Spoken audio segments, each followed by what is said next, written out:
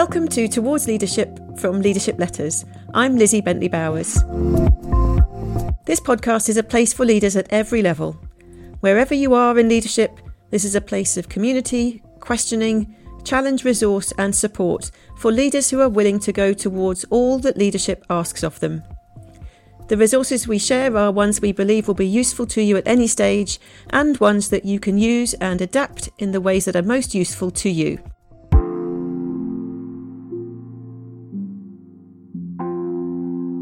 So welcome and thank you for joining us. We'll focus today on topics arising from Karen Eber's letter on our sister podcast, Leadership Letters, this month. Your story starts with your audience and not the story. That doesn't mean you can't use a story multiple times, but you don't want to tell a story just because you have it. One of the many things that she spoke about was the importance of storytelling for leaders. So I thought I'd take a bit of a dive into how, as leaders, you write those stories. Where do you start with those stories? Many times I've worked with leaders who've created stunning visual presentations or who know their stuff inside out, but who, whether it's an audience of one or an audience of 1,000, who have been selecting what to include on the basis of what they want to say rather than what their audience needs to hear. And those two things can be very closely aligned, sometimes less so. So with your story in mind, the what happened, the who was there, the facts, if all of that is the engine of your story, working out what matters to you about that and working out what matters to your audience about that is the fuel. That's what lifts the story into something that really truly connects you with somebody else. So before you think about what you want to go into your story and how you want to tell it, I'd encourage you to try starting with the audience.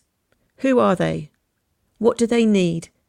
Do they need motivating, energizing, reassuring, entertaining, flattering? Thinking in terms of our audience helps us to really inject energy into a story, even if we've told it 1,000 times before. And it helps us edit the bits that we keep in. We forget that we do this socially. There are skills we can bring from what we do with our friends and family into the way we tell stories at work.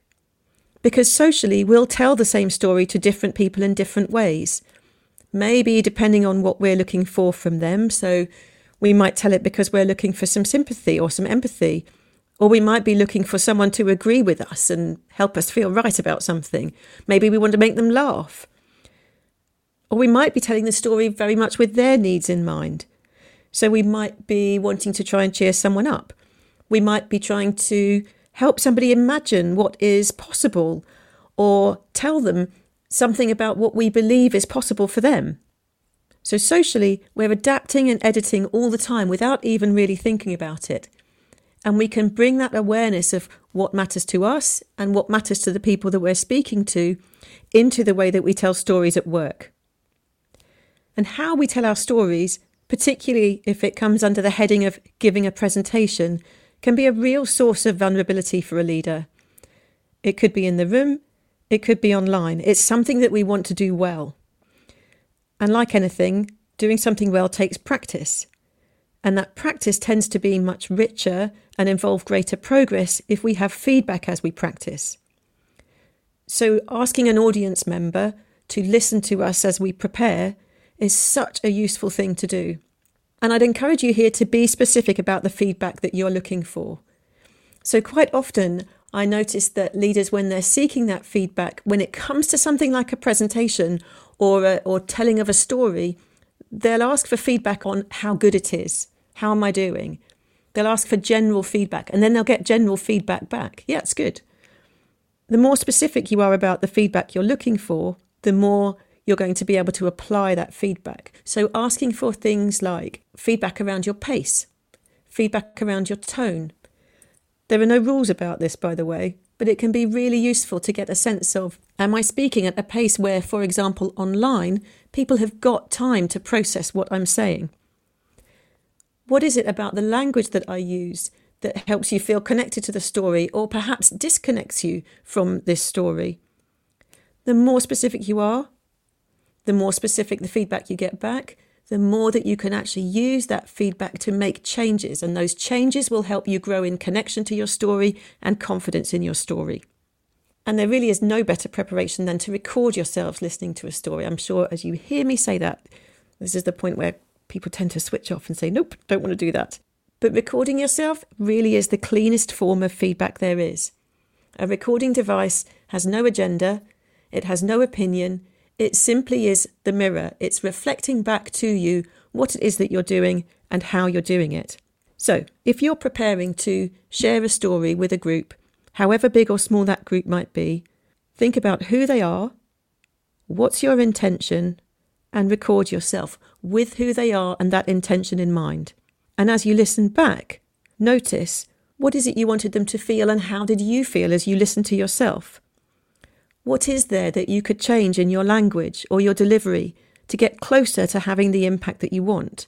Are you giving people time to think, to absorb?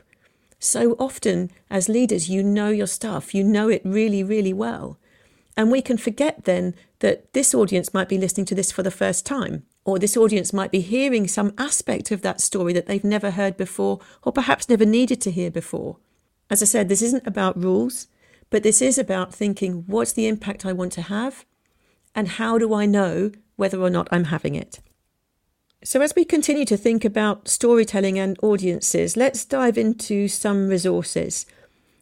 The first resource I want to offer you is a book called Own the Room by Viv Groskopf. This is such a great book. It's full of insight into tools, techniques and thinking that really develops clarity and confidence, particularly under the pressure of performance. And when we tell stories, it is a kind of performance. It also has really great exercises in there, so it has things that you can do to actively increase the quality of your preparation. The next resource I want to share with you is a TED Talk. It's by Drew Dudley and it's called Everyday Leadership. So there are two reasons why I've included this. One is that it's simply a great example of storytelling. So the story that Drew tells, he tells in a really compelling way. And it's worth watching just to think about what is it that's engaging me? What is it about this story and the way that he's telling it that's hooking me in?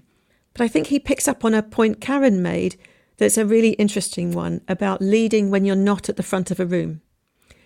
So there's a spoiler alert here. I'm going to give away what he says. He talks not only about the story and the story is of when he had a significant impact on someone else's life, but the spoiler alert bit is that he then shares how he doesn't remember that moment. And this was something that Karen and I picked up on, the pressure to have impact and the fact that we have impact when we don't expect to. So there are many occasions I've observed leaders participating in some kind of question and answer event, maybe with a group that I was facilitating in their organisation or maybe watching a conference. And many times I've seen somebody say to the leader something along the lines of, you probably won't remember this, but when you said or did this, I found it so inspiring or reassuring or whatever it was they found it. And so often in those moments, the leader says, gosh, I don't remember that. And the opposite is true too. And I can recall, and I still feel deeply uncomfortable when I do, throwaway comments, and I can almost still see them in slow motion moving through the air, going towards someone and landing with an impact that was painful for them, no matter how much I didn't intend for that to happen. And I can absolutely point to the impact some of those moments had on a relationship that I then had to work hard to repair. So there is something for us as leaders about that impact that we are having in our awareness, in those moments of preparation, and those moments that we're having impact out of our awareness. Maybe we have prepared, maybe not. And I'm mindful that that can become a stressor. That can become a pressure. So what can you do? There's something Karen said about forgiving yourself for not being able to be totally aware 24/7, and that's important, that self-compassion. And I think there's also something about having that lens on your day.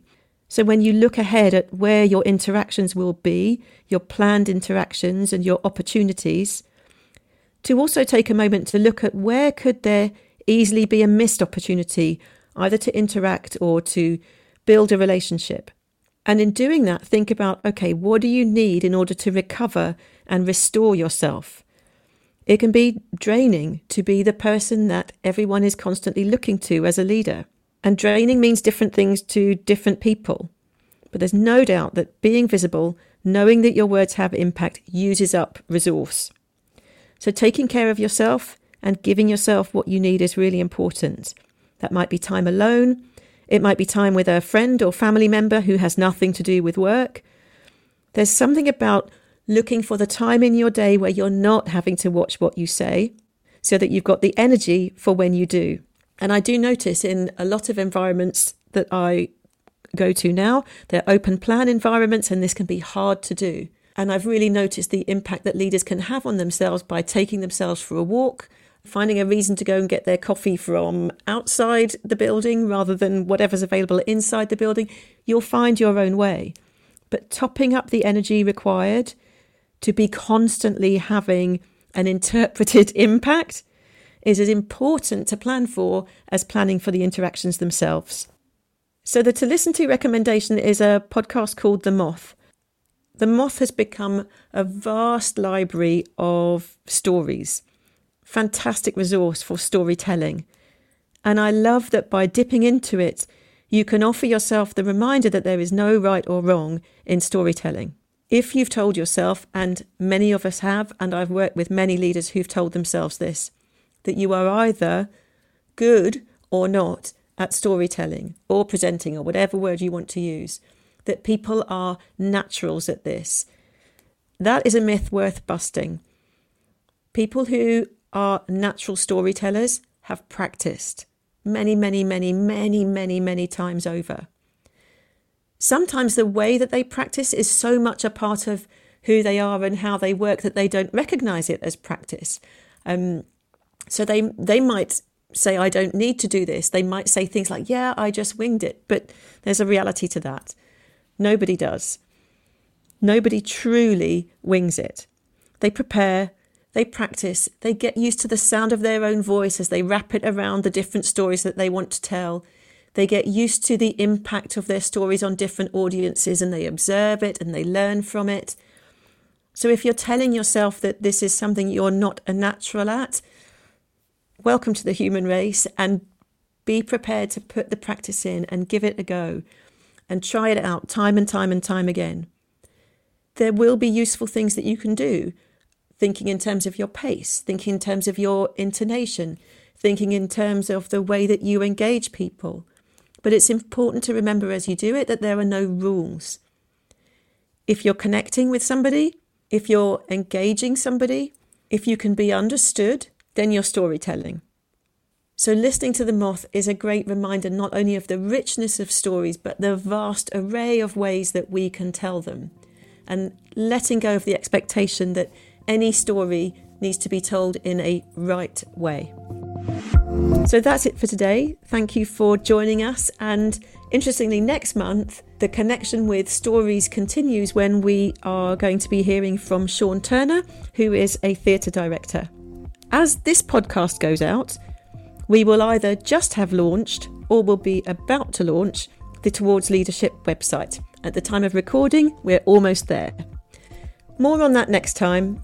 But for now, I'll remind you that if you'd like to share a resource or suggest something that we take a dive into on Towards Leadership, or suggest a guest for Leadership Letters, please head either to The Causeway Coaching or towardsleadership.com, or indeed seek us out on LinkedIn or Instagram. We would love to hear from you. This is Towards Leadership from Leadership Letters. See you soon.